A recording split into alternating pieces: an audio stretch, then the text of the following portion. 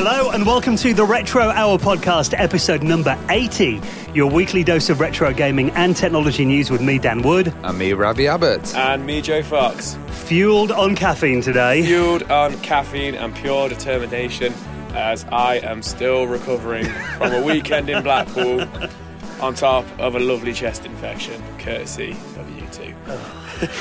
we haven't been kissing, by the way. Well, I don't know what you two guys did later in the night. It was a bit of a lively weekend though, wasn't it, boys? Yeah, it was wicked. Yeah, it was really good. So obviously we were at Play Expo in Blackpool, the huge event that last weekend, we were actually there on stage on the Saturday. We got there nice and early. Bearing in mind, I always do this thing. I always think, right, I'm going to get all my work done the night before, go to bed about 9 o'clock, set my alarm for 5:30, that's it, I'll be fresh next day. Went to bed about 3:30 in the morning in the end. Yeah, I was working till really late as well, so I had about 3 hours sleep. But we rocked it, Dan. We had like 150 or 30 people in for the big Amiga talk, and the atmosphere was amazing. Sorry, was that 150 people or 30? I'm not sure. I didn't have time to count. But, yeah. No, it looked very busy. Yeah, we did 3 separate talks, and one of them actually is going to be broadcast on today's show.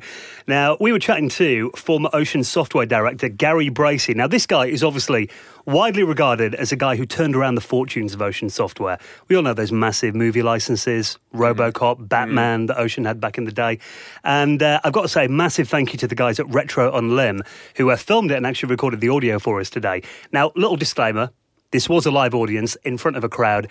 It's not our usual studio sound that you'll be used to on the Retro Hour podcast. Yeah. We had a little mess up with the audio as usual. Whenever we do anything live, we've always had a little mess up with the audio. But luckily, Retro and Lim came and saved us. Now, bear in mind, you've been an audio engineer for how long, Ravi? About 5-10 years. I've been a broadcaster, worked in radio for like 15 years. Oh, geez. I don't think we've ever successfully recorded a live event yet. No. I think the only one was John Romero, and then we could hear him banging on the tables anyway. So you'll have to excuse the quality's not, quite up to our usual standard, but when your ears get used to it, I think it is more than listenable, and especially when you hear the stories of Ocean Software, because there's some really good tales that were told there. We also had a little a world exclusive as well. We had David Pleasance, ex-Commodore, Gary Bracey and Mark Hell from System 3 all together on a little panel, and the audience Q&A was amazing. Yeah, you don't usually get those 3 people together, and it was good because it was like 2 kind of rival companies with the computer system in the middle. Yeah. And the debate was just really fun, and everybody seemed to get on. That was the thing. You think, oh, System 3 there in Ocean, is there going to be a punch-up? But no, it was fantastic. And I bought myself a Sega 32X. Yeah, you did. I like to think that I had something to do with that. They were doing the panels, and I was off gaming with other friends, and Dan's been after a 32X, for about 3-4 years now? And I saw one, and I was just like, oh my God, text Dan, message him, ring him, anything. Went him and got him, and you got an absolute steal on it. I'll use the word steal in the end. Because it was meant to be 95 quid, and it didn't come with the AV cables. So the guy said, you were looking on eBay for me, and you found a cable for like $3.99. He goes, I tell you what, I'll knock $3.99 off then. 75 quid. Yeah. And I'm like, this guy obviously doesn't do maths a lot well. So. I was like, I don't know where he went to school, but brilliant. Did you get anything nice, Joe? I did actually. I ended up buying a lot of PlayStation and PS2 kind of stuff. Some wouldn't consider it massively retro, whereas usually I kind of go for the 8-bit and 16-bit consoles. But you are Mr. 16-bit, remember? This is true, and I didn't actually buy a single 8-bit or 16-bit cartridge or anything from the expo. I ended up buying, I bought all the Onimushu games for PS2 because I've always just wanted to play them. Silent Hill 2 and 3, and a couple of other bits and bobs. But yeah, which was very odd for me, but enjoying them at the moment, which is good. You got recognised quite a few times when we're out and about, and everyone's like, oh, you're Mr. 16-bit, Joe. Yeah, and I was just there like, how do you know me? And it's like, oh, I've been on your Facebook. And I'm like, really? It's Handsome Joe. Oh, yeah. and Ravi had some interesting purchases. Yeah, I just bought like soft toys and plushies. So I had a really cool lemming that I put on Instagram. I didn't know this, right? I bought this lemming and I thought, oh, this is cool. And I took it home and I squeezed it. And it went, oh no! That's brilliant. It does all the voices. That's brilliant. Well, funny enough, you didn't actually get that lemming from the expo, did you? No, that was this little gaming store, Eclipse, that we ended up walking down to. So it was interesting. So we were all really hungover, just to paint the picture. about 11, 12 o'clock in the morning, all very, very hungover, other than Ravi, of course. Ravi's always, spring chicken in the morning. And he's like, oh, I've seen this game shop. It's about an 18-minute walk away from the town centre. Thinking, oh, okay, that's 18 minutes away. 40 minutes later, me being very, very pessimistic, I was like, it's a Sunday, Ravi, it's not going to be open. I can't believe you've made us do this. And it was a really, really good little find, wasn't it? The boy delivered. The boy delivered. Yeah, it was a blooming good shop, so I recommend that, because I think they also had a store at Play Expo, so they had half their stock there and half at the shop as well. What were they called again? Eclipse. That was Blackpool, Eclipse. Eclipse Gaming in Blackpool. If you're in that area, definitely you put a link on our Facebook, so people want to find their page. It even did an offer, didn't they, where you get $5 off any game over a tenner? Any game over a tenner, $5 off, which I thought was really good because it was all really reasonably priced anyway. Mm-hmm. So then I didn't even know that. He just said, oh, if you like the page, you get $5 off. And I thought, wow, that's fantastic. Joe's borrowing everyone else's phone. Look, I've liked the page again. See, it was a great weekend in Blackpool, and we are going to bring you a talk with Gary Bracey from Ocean Software on the Retro Hour podcast in around 20 minutes from now. Now, before we get into that, obviously we do the show week in, week out. We're a multi-platform show. We cover Sega, we cover Commodore, we cover Sinclair, Amstrad, Nintendo, anything, that's retro, we cover on this show. Virtual Boy. We haven't actually done a Virtual Boy special yet, but There you go, it's been mentioned. Have you ever used That's what I want next time from a show. Have you ever used a Virtual Boy? Yeah, I got a migraine after about a minute, I think.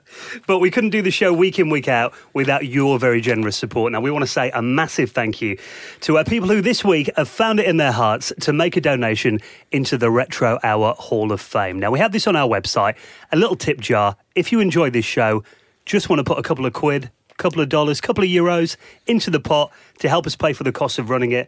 We really appreciate that. Obviously, completely optional. But this week, we want to say a huge thank you to Magnus Esbjörna, Adam Hind, Billy Rooney, and Christopher Foles, who all made donations to the Retro Hour podcast this week. You can do the same by heading to our website, theretrohour.com, little PayPal on there, fill in your email or donate via Bitcoin. Now, speaking of listeners getting in touch, we thought we'd try something last week, do you remember? Yeah, we did an appeal, and it was it's because we got this one video of a guy listening to the Retro Hour next to a beautiful lake after setting up a sauna. So we were like, we want to hear about Retro Hour listeners and where they listen to us, how they consume us, and we got some really nice letters through. You know what I've actually done to make this proper old-style radio? I've actually printed the letters out as well. Oh, physical paper, it's not digital. Just feels so much more proper. I should have done it on the carbon paper. It's really weird because I work in a paperless office, where we're not meant to have paper. So for me, it's just what is this? You should have done a dot matrix. That would have been good. So we have got an email address if you ever want to get in touch and, maybe ask any questions. Let us know where you listen to the Retro Hour podcast, say hello, anything like that. You can email show@theretrohour.com. The idea is we're going to read one or two out, the start of every show. We did get quite a few this week, actually. Now, I've picked out a few here. We've got to say a massive hello to Amiga Bill Winters. Oh, from the Guru Meditation. Good friend of ours. He says, what up, boys? The Retro Hour podcast rules. Heard your request for photos or videos of where folks listen to you. And he sent us a picture of where he normally listens to the Retro Hour podcast on the banks of the Hudson River in Tarrytown in New York. It looks amazing. This to me looks like an advertising shot. And the most impressive thing about it is he's put it through an Amiga Paint program. Yeah. And it still looks really good quality. For me, it's just really depressing that he's just in such a better place than us. We're in the UK and he's in New York. We're just like, oh, great. So to describe this picture, Bill's there. You can see his shoes. He's just kind of there, the sun rising or setting, I imagine. Let's just say at 5 a.m, going down over the mountains. He's holding the Retro Hour podcast up on his phone. And it just looks so tranquil, doesn't it? And and here we are in dull, grey, wet Nottingham on a Wednesday evening. Well, virtually we're in America. There you go. But it's awesome. I mean, Bill, if you haven't checked him out before, he's the Guru Meditation on YouTube, Amiga Bill on Twitch as well. He's actually going to be doing a little tutorial on how he made this on the Amiga, this picture. So that's amazing because Bill's stuff that, he produces it is just the highest quality. It's fantastic. So good to know you listen there, Bill. Looks amazing. Cheers. Dave/hologram, that's his handle, has been in touch. He goes, hey guys, I love to listen to the Retro Hour podcast when I'm driving or better yet hiking in the woods. I'm so happy I found your podcast. I grew up on the Commodore 64, but the cassette player wasn't available, so he typed in all his games from magazines and then lost them when he turned the computer off. Oh, but in the later days, he ran a elite bulletin board called America's Most Wanted. Some dodgy wares on that one. So do you reckon he downloads it before he goes for a walk in the woods because he might lose, streaming connection or something. Loses 3G. Nice to hear from you, though, Dave. Thank you for getting in touch. And finally this week, Lewis Clark, he goes, hey, guys, Lewis here from SegaDriven.com. Want to drop you a little letter and say I'm a big fan of the show. He listens on Overcast on iOS, which you've mentioned before, good podcast app. Recently, he found an Amiga 500 in his parents' loft. Now, our friend Alex actually did the same recently. He found an Amiga in his what's something going on with, Amigas in parents' like, attic? there's an Amiga fairy just planting them in people's, not in your attic, but in your parents' attic. And I did actually tell Alex this over the weekend, that we did find one disc with his Amiga. Because it wasn't his, it was his granddad's Amiga, wasn't it? No, it was his stepdad's stepdad's. Okay. Amiga. Far removed then. Yeah. Well, there was a disc with it, and it just said on the label, one disc with this Amiga 500, Stag. Yeah. Say no more. We'll leave it there. Google it if you don't know what we're talking about. Lewis, however, he wants to use this Amiga for completely other purposes, I imagine. He said, I found this Amiga 500. He wants to expand it to 1 megabyte of memory so he can play games. Is there any way he can do that easily, or should he emulate? For the 500? To get trapdoor thing? Yeah, you can get a little trapdoor expansion, the original ones. Yeah. Go to Amiga Kit, they've probably got one, or just check eBay. You want 512k RAM expansion? And they've got those little sideboards as well that you can get that even take you up to 8 megabytes. Yeah. I was just like, 8 megs of power. Good one. I remember when 1 meg was like, wow. So thank you so much for all your emails, guys. Really appreciate it. And if you want to get in touch this week for a mention on next week's show@theretrohour.com. Now let's get into the news, and we'll start with something a little bit sad. Yeah, retrocomputingnews.com, who have followed us for quite a while and has been run by the really nice Stuart Williams.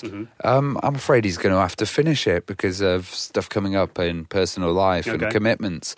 But cheers for all your work. And if you want to check it out, he's going to leave all the articles up and leave all the Facebook page up and everything so people can use it as a resource.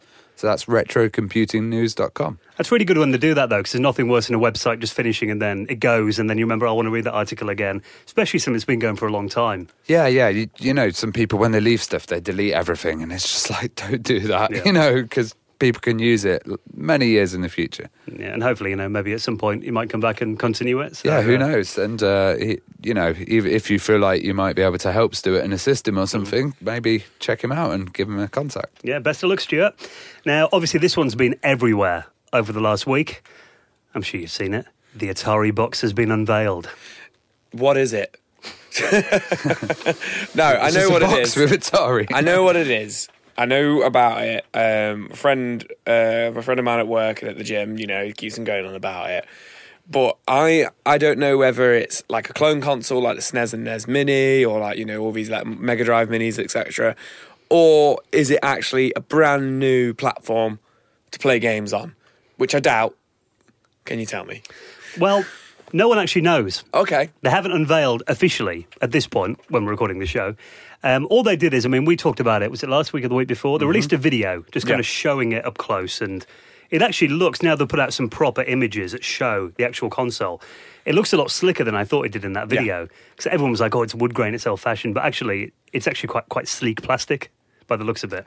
And you've got the Atari logo that kind of glows through. It's a really nice design. It's kind of got the slopes on it. But I've heard... It really reminds me of like Space Odyssey or something, what they think the future looked like in the 70s. Yeah, it's got the wood grain, as well. But I heard that it was for new games, but also the old classics, so remakes as well. So it will kind of cover that area, and I suspect it will be some kind of Android device inside. See, then, you're looking at the specs here, and this kind of leads to, you've probably been right there.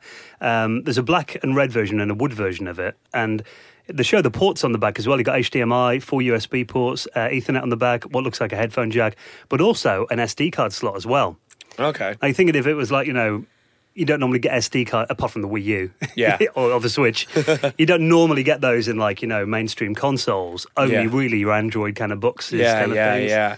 So, this could be, some people are suggesting maybe it's going to be like a streaming box, like a Steam box kind of thing. That'd be interesting. If it's Android, it's essentially going to be like an Ouya. Yeah, that was my main concern. I was like, are they going to put all this kind of like money and resource into it and effort into it just for it to kind of flop? But I think with it having the Atari name to it and it being by Atari, I think we're going to really see quite a backing to it. People are actually going to be interested in it, especially, the older gamers and stuff like that are really going to be like, oh, wow, like that really is a flashback kind of thing. So hopefully I think it'll catch the mainstream, Yeah. Like the way that it's spreading already, the amount Well, of news. this is like I say, like, I've got a mate at work who's mentioning it, and it's like he's never been one to like mention the Atari before. He's never been one to mention like old games, retro games or anything. As far as he's ever really gone back is PS2. Mm-hmm. And that's not something he has now. He doesn't even have a PlayStation 3 or, he's just got his PC and his PS4.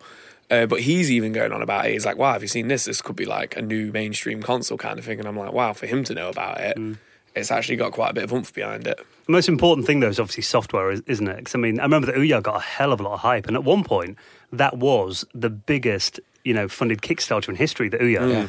And then, obviously, it came out and everyone bought one, including me. You sat there and you're like, I'm just playing phone games on my telly. There needs to be decent software there. The NVIDIA Shield is a bit more kind of in that range.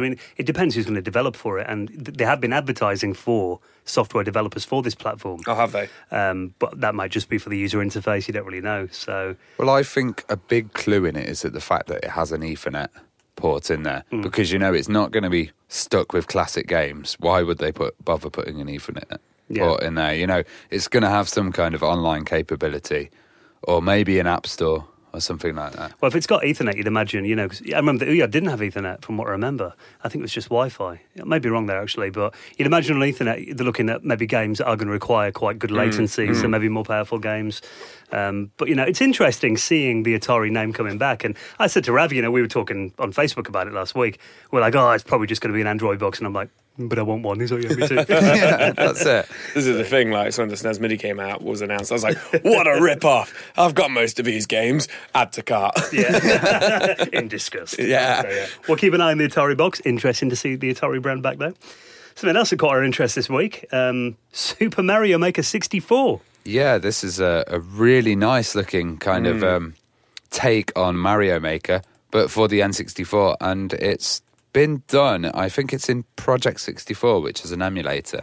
It's very much like if you ever played Tony Hawk's and they had the level editors. It's kind of like that.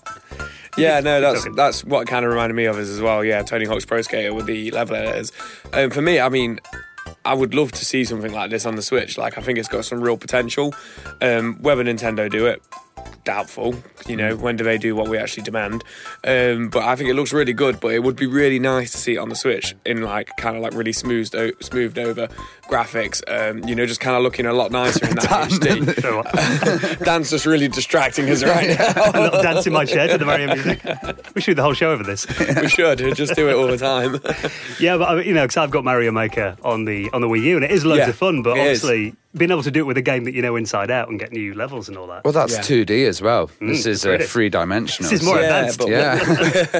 My point is Mario Maker obviously kind of focuses on your Nintendo and your SNES.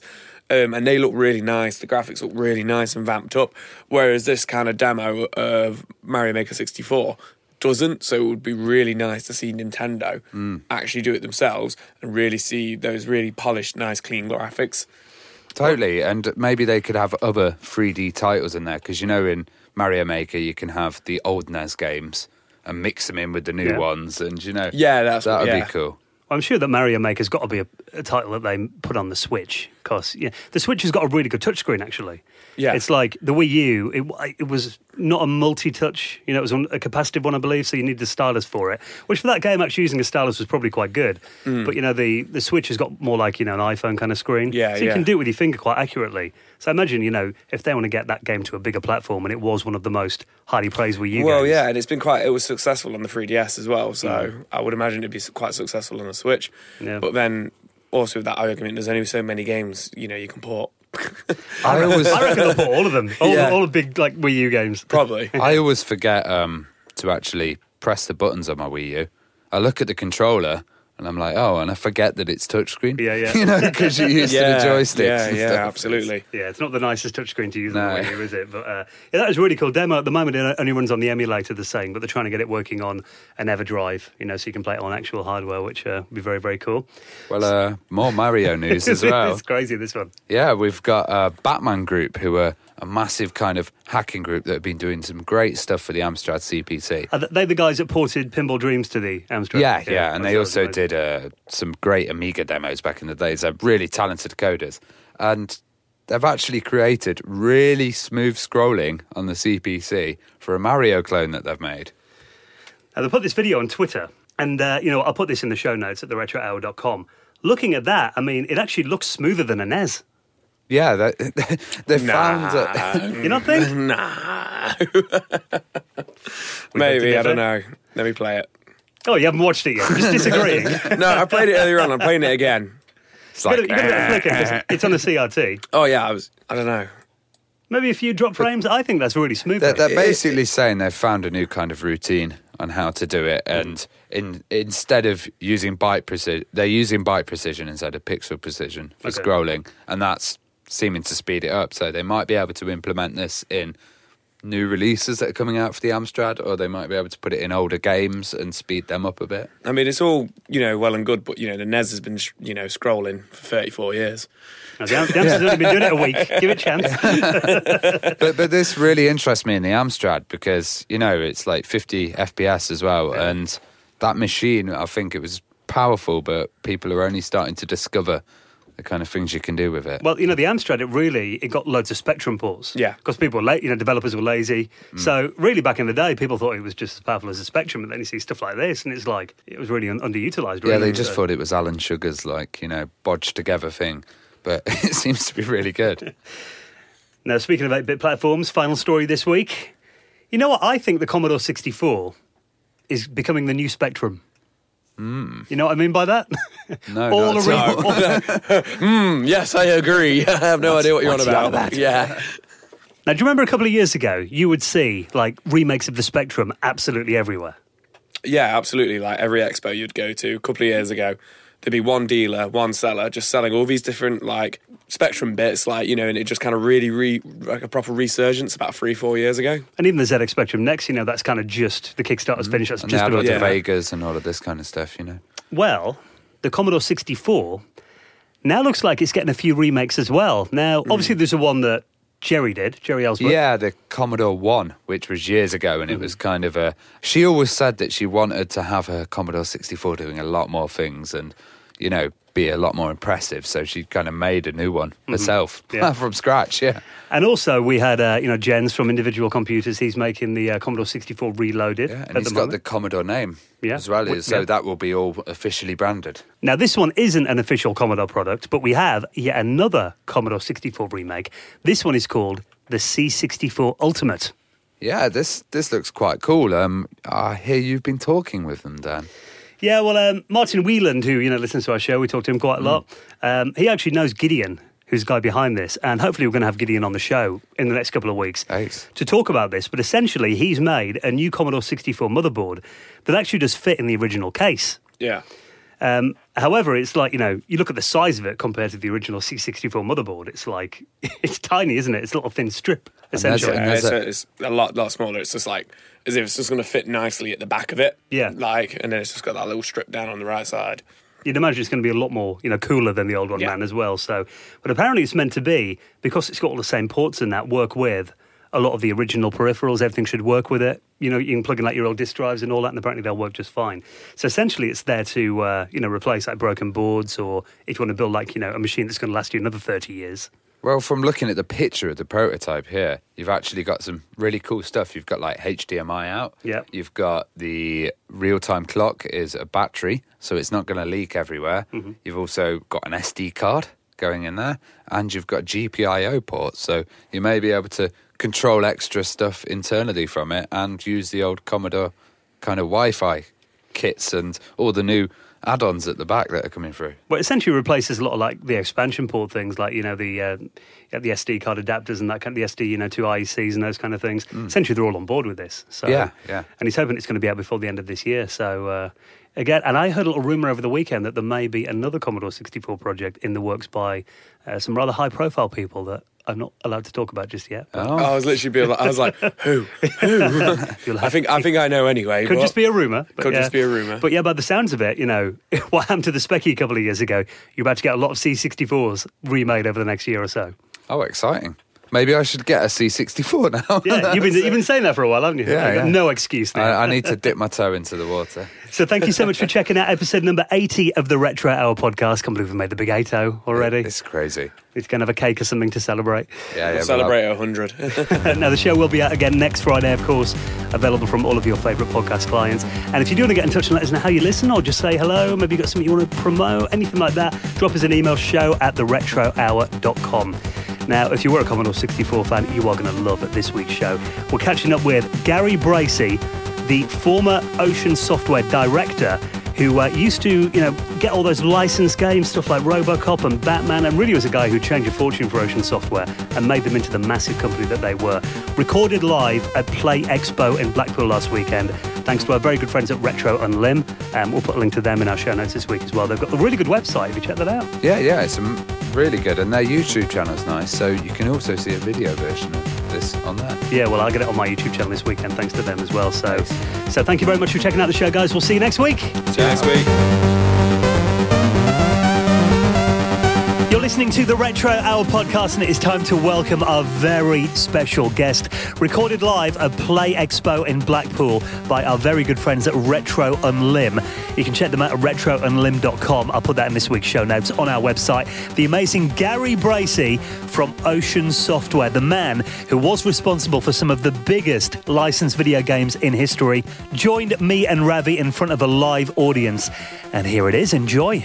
Now, this is a question we always like to start with to give you a little bit of background. But what was your first ever computer experience then? When did it all begin?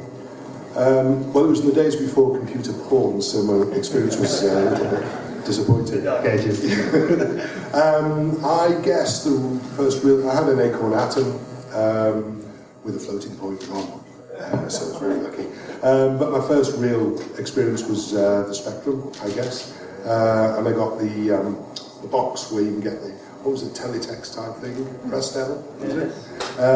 So that was online as well. And that sort of got me into it, and I thought, yeah, this is what I want to do. Did you always kind of want to work with technology, or did you have other ambitions?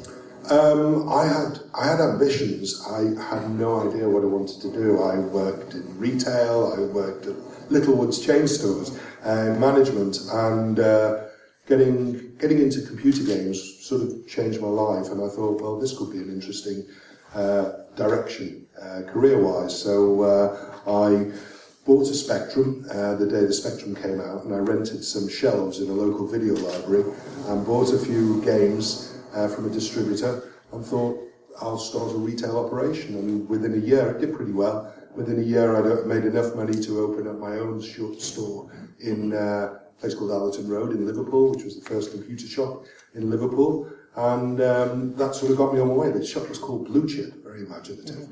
And it was great. And I was dealing with people who were really into games. It was in the very, very early days. And then about 2 years into it, I wasn't really cut out to be a shopkeeper. And John Woods, who was a mate, and he relatively recently started a company called Spectrum Games, which had turned into Ocean Games, I think it was then, Ocean Games. And he asked me if I had any experience with games, and I said, yes, I sell them. I think I know what people like. And he asked me if I wanted to help him oversee the game production of the company, which was doing quite well at the time. They'd done a few successful games. So I had no grasp of programming. I can't draw. I'm not an artist, but I think I had a feel of what people liked to play because I sold it to them every day. And that's what really kicked it off. So I joined Ocean, and I think I found a niche. That was in 1985 when you joined Ocean. Yeah, around about. And that must have been quite an interesting time because, obviously before that we had the fall of Imagine Software as well. That obviously was like a huge story in the industry then. I mean, did that kind of affect Ocean? Obviously, a lot of their games kind of came out of that purchase, didn't it? Yeah, well, they bought the brand. I mean, I knew all the Imagine boys. I used to, we socialised a lot because the hub of the UK games industry at the time was really Liverpool and Manchester. And in Liverpool, you had Bug-Bye, you had Imagine, Software Projects, and Odin, which became Thor, which became Odin, and quite a few of them. So it was quite a big industry in the Northwest there. So I knew quite a few people there. And when Imagine went, which was sad, Ocean acquired the brand and decided to publish their coin-op games, their coin-op conversions under the Imagine label. Well, weren't you always been a kind of movie fan as well? Big star. Yeah. In fact, I always thought if I hadn't have done this, if all opportunities had been open, I would have loved to have gone to film directing. That was my dream. But instead I guess I was directing games, which is close enough, I guess. But I love movies, and when I started getting into the Ocean licensing side, after the early successes of the few games, particularly Top Gun, the movie companies started to realise that this video game hoo-ha could actually be quite lucrative, because they started seeing royalty checks which they'd never seen before. They'd licensed the game for X $1,000s and wouldn't expect anything more from it. But all of a sudden, some of these games started to sell quite a few, and they started to get royalty checks in, and they started to take it really seriously.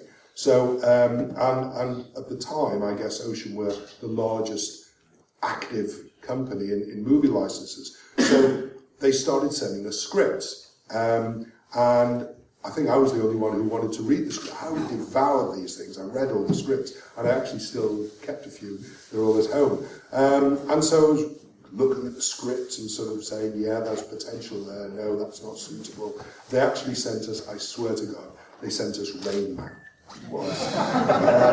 Perfect fodder for a video game. Count how many matches on the floor.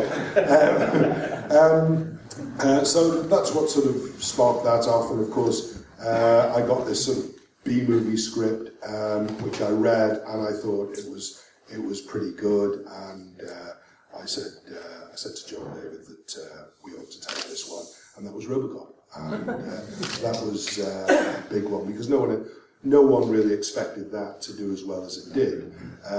It was a B-movie after all, or perceived to be a B-movie, and it just captured the culture at the time. And of course it was perfect fodder for a video game. The genre was perfect, the action element, and Paul Van Hoven, is that his name? I forgot now. He was a pretty good established director.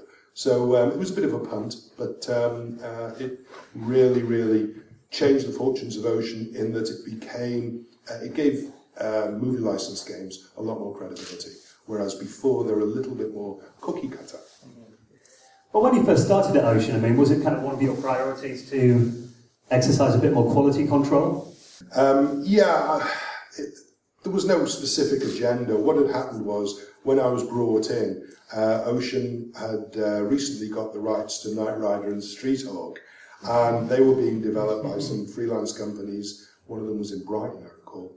And I went to visit them, and they'd just been taking the money and hadn't really been doing anything with the game. And we had a deadline, and the marketing was all set to launch the game in 3 months' time or whatever it was. And there was no one overseeing it, and so I felt that the only way really to address this was to have a little bit more control, so bring more people in-house, because when I joined, I think there were about 10, maybe 12 people in-house at Ocean.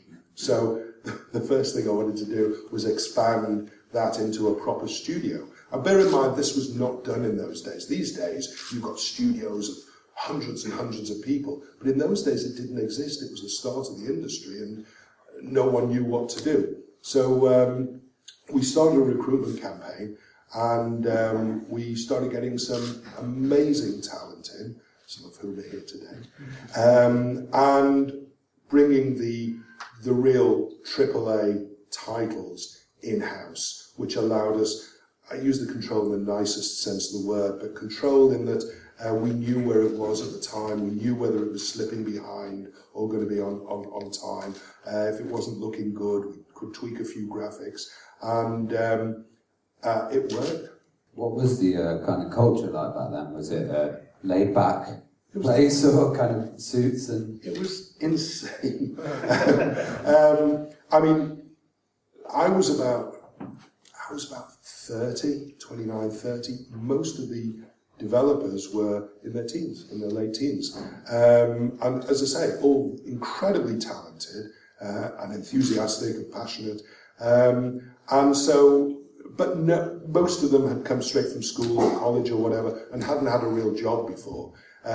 So you had the suits upstairs who were doing the sales and the marketing, and then you had the t-shirts downstairs in the dungeons, as we called them, and they were developing the games. And I was sort of in the middle. I was the interface between the two. So the suits would scream at me if something was late or something wasn't quite right or wasn't getting a good review. And the t-shirts would scream at me because I was screaming at them saying it's late and hasn't got a good review. So I was completely unpopular. But it was a great job. And it was the culture, how can I describe it? It was just raw. It was a pioneering time where the video games industry was just starting to exist. There was no precedent. You couldn't look at another company and say, that's what we want to be like. There were no examples to follow.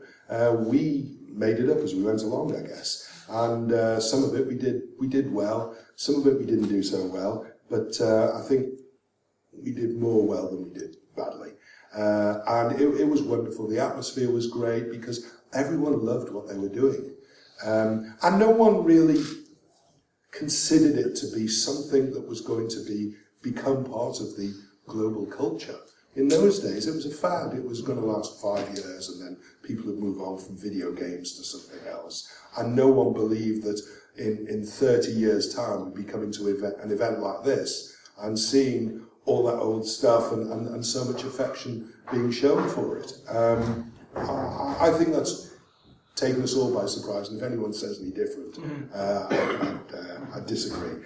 But no, we just didn't know. We were just doing something that we loved, and that showed, and it showed in the whole culture.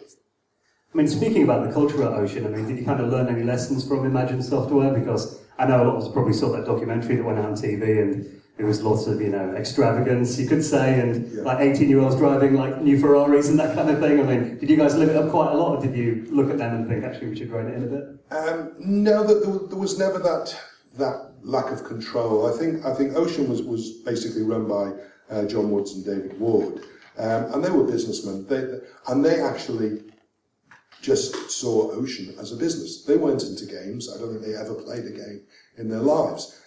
They saw it as a business opportunity. And so commercially, they ran it as a company. Downstairs in the dungeons was a little bit different, a little less disciplined. But upstairs, as I say, you had the suit, you had professional salespeople, you had marketing teams, art teams, interfacing with the likes of Bob Wakelin, who's here today, to do the artwork, and created this great business. And I guess they actually created a template for the way business was run in the video games area. So it wasn't out of control, although I think David would have liked a Ferrari. Well, he had one actually. But, no, it was. I think everyone was doing pretty well. Everyone was pretty well paid because we wanted to keep the talent. So we needed to incentivize everyone. So everyone had a pretty good life. What was your relationship with Commodore like, and how did you work with him? It was very platonic. The relationship with Commodore, David Pleasance is here today, and I haven't seen him literally since those days, but it's going to be quite a reunion. We had a good relationship with Commodore. I was probably less involved because that was on the sales side. So obviously we were developing and creating and publishing some very, very popular games on a global scale. And Commodore were releasing new platforms, new hardware. So they wanted some way to push that hardware, and obviously a great way of doing that was bundling the machines with high-profile games. And of course, we did the Batman bundle for the Amiga, which was a phenomenal success. And part of that, I would like to think, was attributable to the game being pretty good. Let's talk about licensing games, because I imagine it's quite an interesting process. Did you have much involvement with the movie studios? Did you kind of get scripts and ever visit the sets? And all the time. I spent probably 2 weeks out of every 6 in Hollywood. Hey, had to buy sunglasses and everything. And that was an amazing experience. I was on the sets an awful lot, and I made friends with. I'll never forget. This sounds awful now, but one of the movie stars of the day was back then Alec Baldwin, who was married to Kim Basinger, and they were like the Brad and Angelina of the day. And he was doing The Shadow, being directed by Russell Mulcahy, who did Highlander. And we got the license for that. And I had quite a few meetings with them, and I got quite friendly with Alec Baldwin, of all people. And I remember inviting him to my house for dinner. I said, "Oh, you and Kim come round for dinner." And he, "Oh, yeah, great. When we're in London next, we'll come over." He never did. We still got the plate out and the plate setting.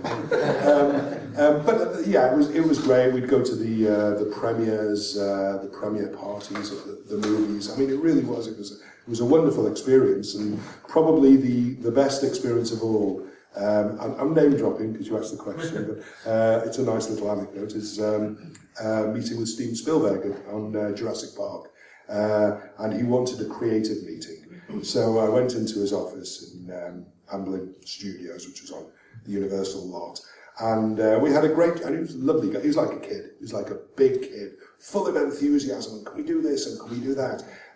But the thing that I remember most about his office was.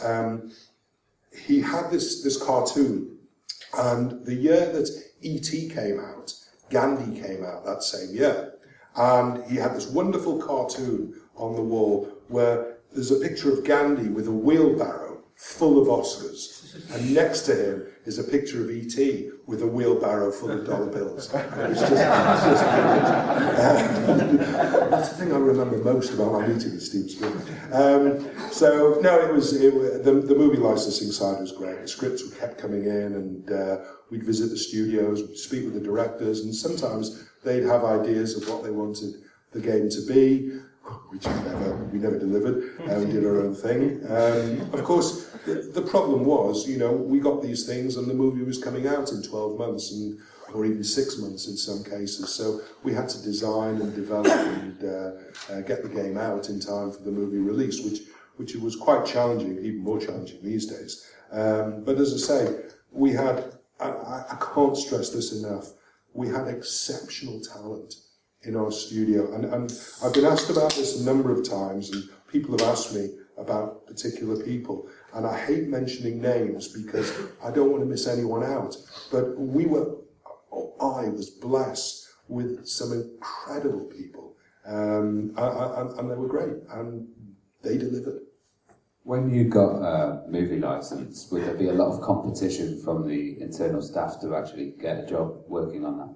Yeah, I think so. It wasn't quite that easy because obviously everyone was working on a project, and then when they finished, they'd look at the next one. So it was a question of timing, really. It's all very well someone saying, "I want to work on Jurassic Park," but if they're in the middle of the current project, then they wouldn't be able to. But maybe they'd be brought in afterwards to help the scheduling a little bit. But yeah, it wasn't entirely a democracy in that way. But obviously, from my perspective, if someone was genuinely interested in the property, then I think that would probably turn out to be a better game because they were passionate about it. Were there ever any licenses you were offered that you turned down that went on to be like massive movies? Mark Rain from Epic Games, he runs Epic Games. He keeps reminding me, and I swear to God I don't remember this, but he keeps reminding me that I turned down Wolfenstein. And he gloats about that all the time. I genuinely don't remember it. In terms of movies, no, there were some we lost which we wanted, like The Simpsons and The Turtles. The one movie license that sticks out in my mind that we shouldn't have got was Hudson Hawk, which was an absolute turkey.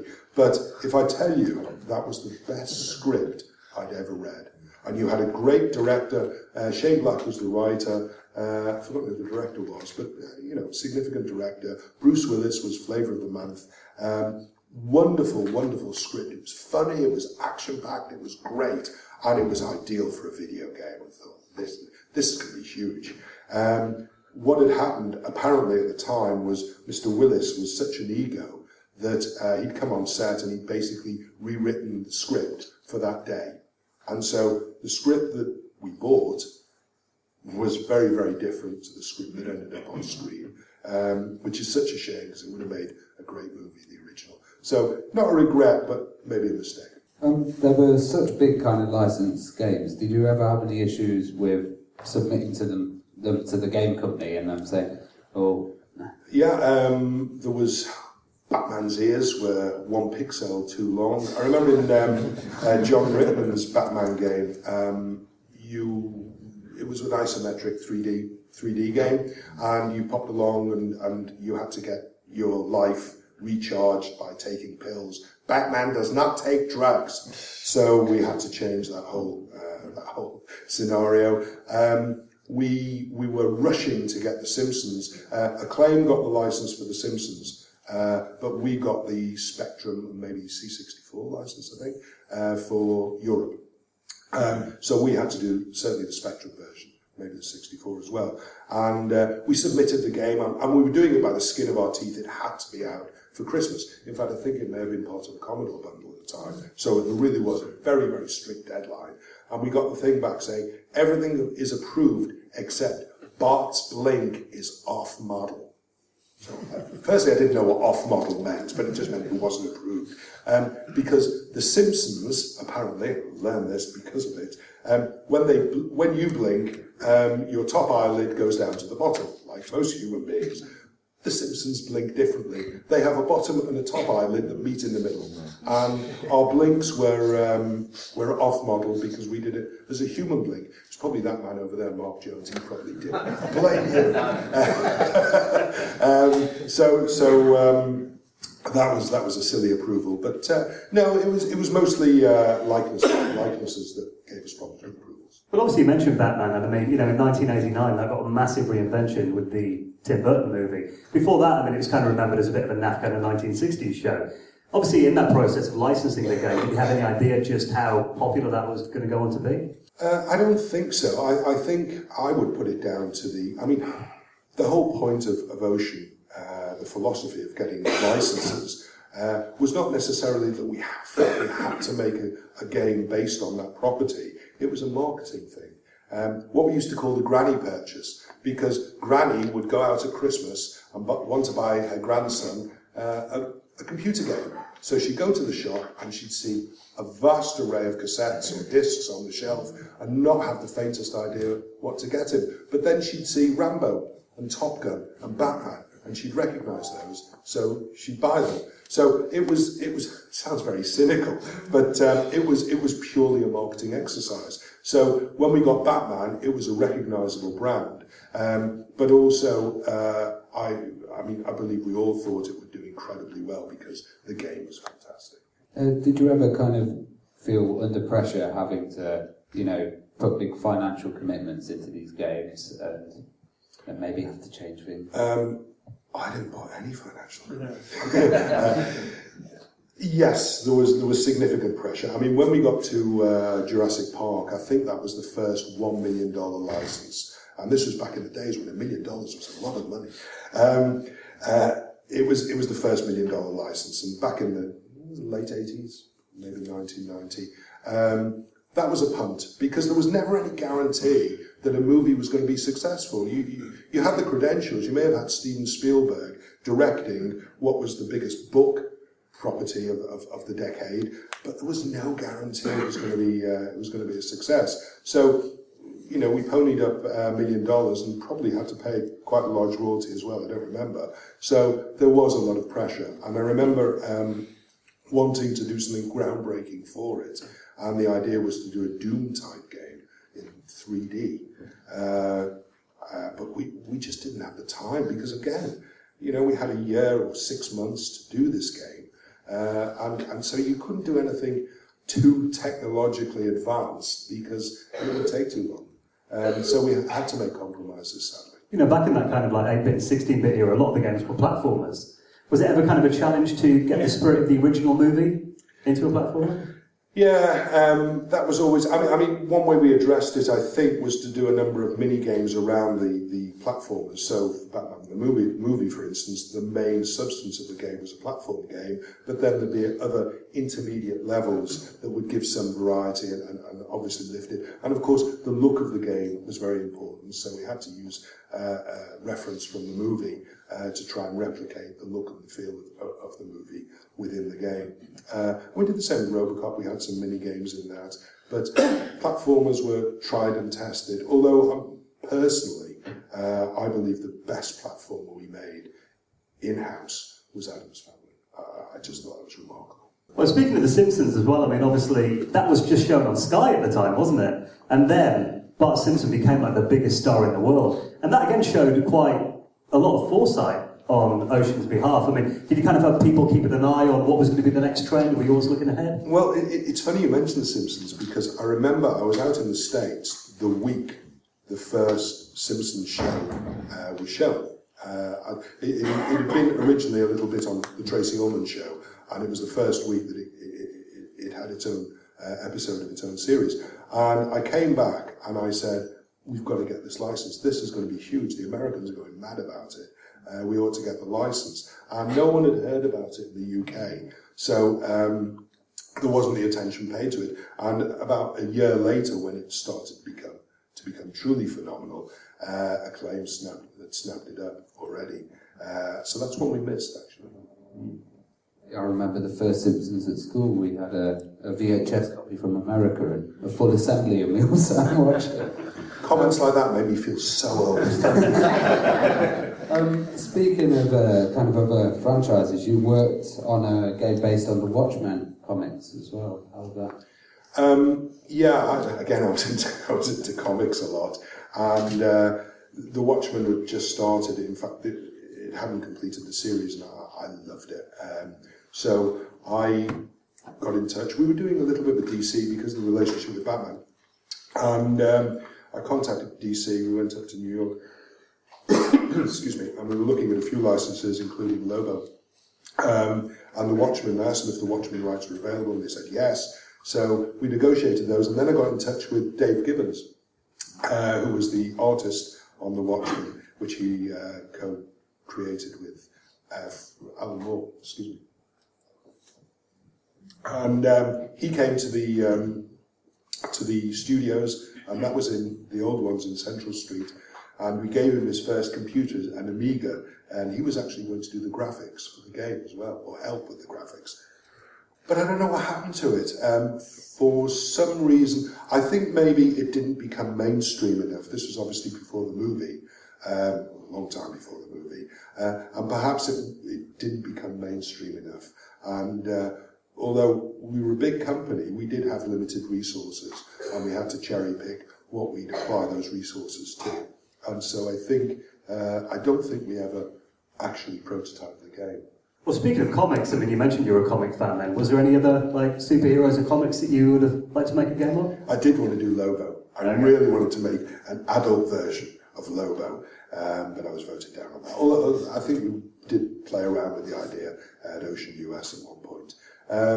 But no, it was always very difficult. And this was the thing about, you obviously think the big one always was Superman. He was the biggest superhero. But when you think about it, how can you make a game to control someone with all those different powers? He's got X-ray vision, heat vision, he can fly, he's got super strength, all the rest of it. And your controls will be all over the place. It will be an incredibly complicated game to develop. So we didn't really consider that. I don't remember. I'm sure there were. I think Green Lantern was one we tried to do as well, but I don't remember any of those. So why did you end up leaving Ocean in the end? Pass. It was being bought by a French company. Or there was rumours of it being bought by a French company, and I felt that the culture was going to change a little bit, and I wanted to move on. There was more to it. For another day. Yeah, another day. So what would you say is kind of Ocean's legacy then? It's a great legacy. I mean, the number of people here are testament to that legacy. I think we were there at the beginning. We did a number of things right. I think it was one of the few companies in the business that was operated as a business. And that contributed greatly to its success. I'd like to think that we set out a template for the way game, and not just us, but a lot of companies in those days. We set out a template for the way games would be developed from there on. There was no such thing as a producer when I started at Ocean. And then they started talking, that came from America, oh, you got a producer. And what the hell is a producer? We've just got people looking after the games. That's what they had on their business card, person who looks after the games. So the titles became very Americanized, but the actual process, I think, is still largely kept to today. You schedule things, you design them out, you develop them, really simplifying it. But it's an inexact science, and this is the problem with a movie, with a book. You have a very, very finite template to follow. If you're making a movie, you can have a shooting schedule, and weather permitting, you can pretty much stick to it and edit it. You allow time for editing, and you'll end up with a pretty good experience, and time-wise what that's going to be. With a video game, it's really difficult to explain to people back then, because most people didn't play games. And the movie people, you had to explain to them, this was not a linear experience. You were creating this infinite form of entertainment which could branch off in any way, and everything had to be tested for usability, interface, look, feel, and you wanted people to get their £5 worth when they bought their cassette.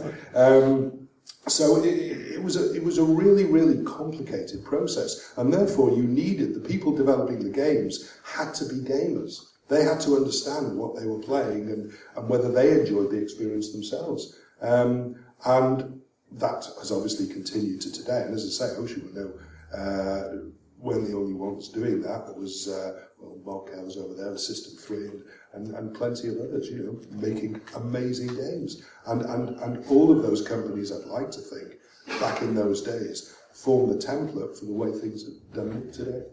Well, talking of today, are you still in the games industry? Yes, for my sins. Yes, I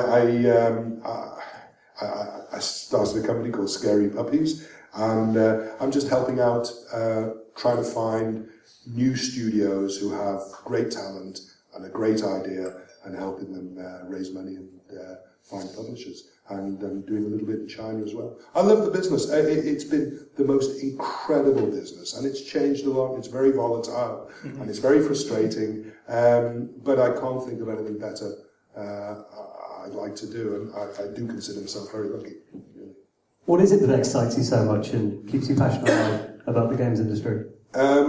Because it's constantly changing, and it's the innovation, because the true innovation is coming from the younger generation. You'll find that, I'm being cynical now, to sound a bit like Simon Butler, there's a lot of iteration in the AAA games. It's the very, very similar scenarios, because when you're looking at multi-million-dollar budgets, they've got to play it safe. So they don't want to take too much of a risk on massive innovation. With exceptions, there are exceptions, but by and large, games are changing very, very little, but the real changes are coming from the indies, are coming from the small bedroom programmers, reverted back to the 80s in that regard, who've got no overheads, and all they want to do is make great games. And there are some truly remarkable ideas coming from there. Okay, well, I think that was a good point to leave it on, Gary. Thank you so much.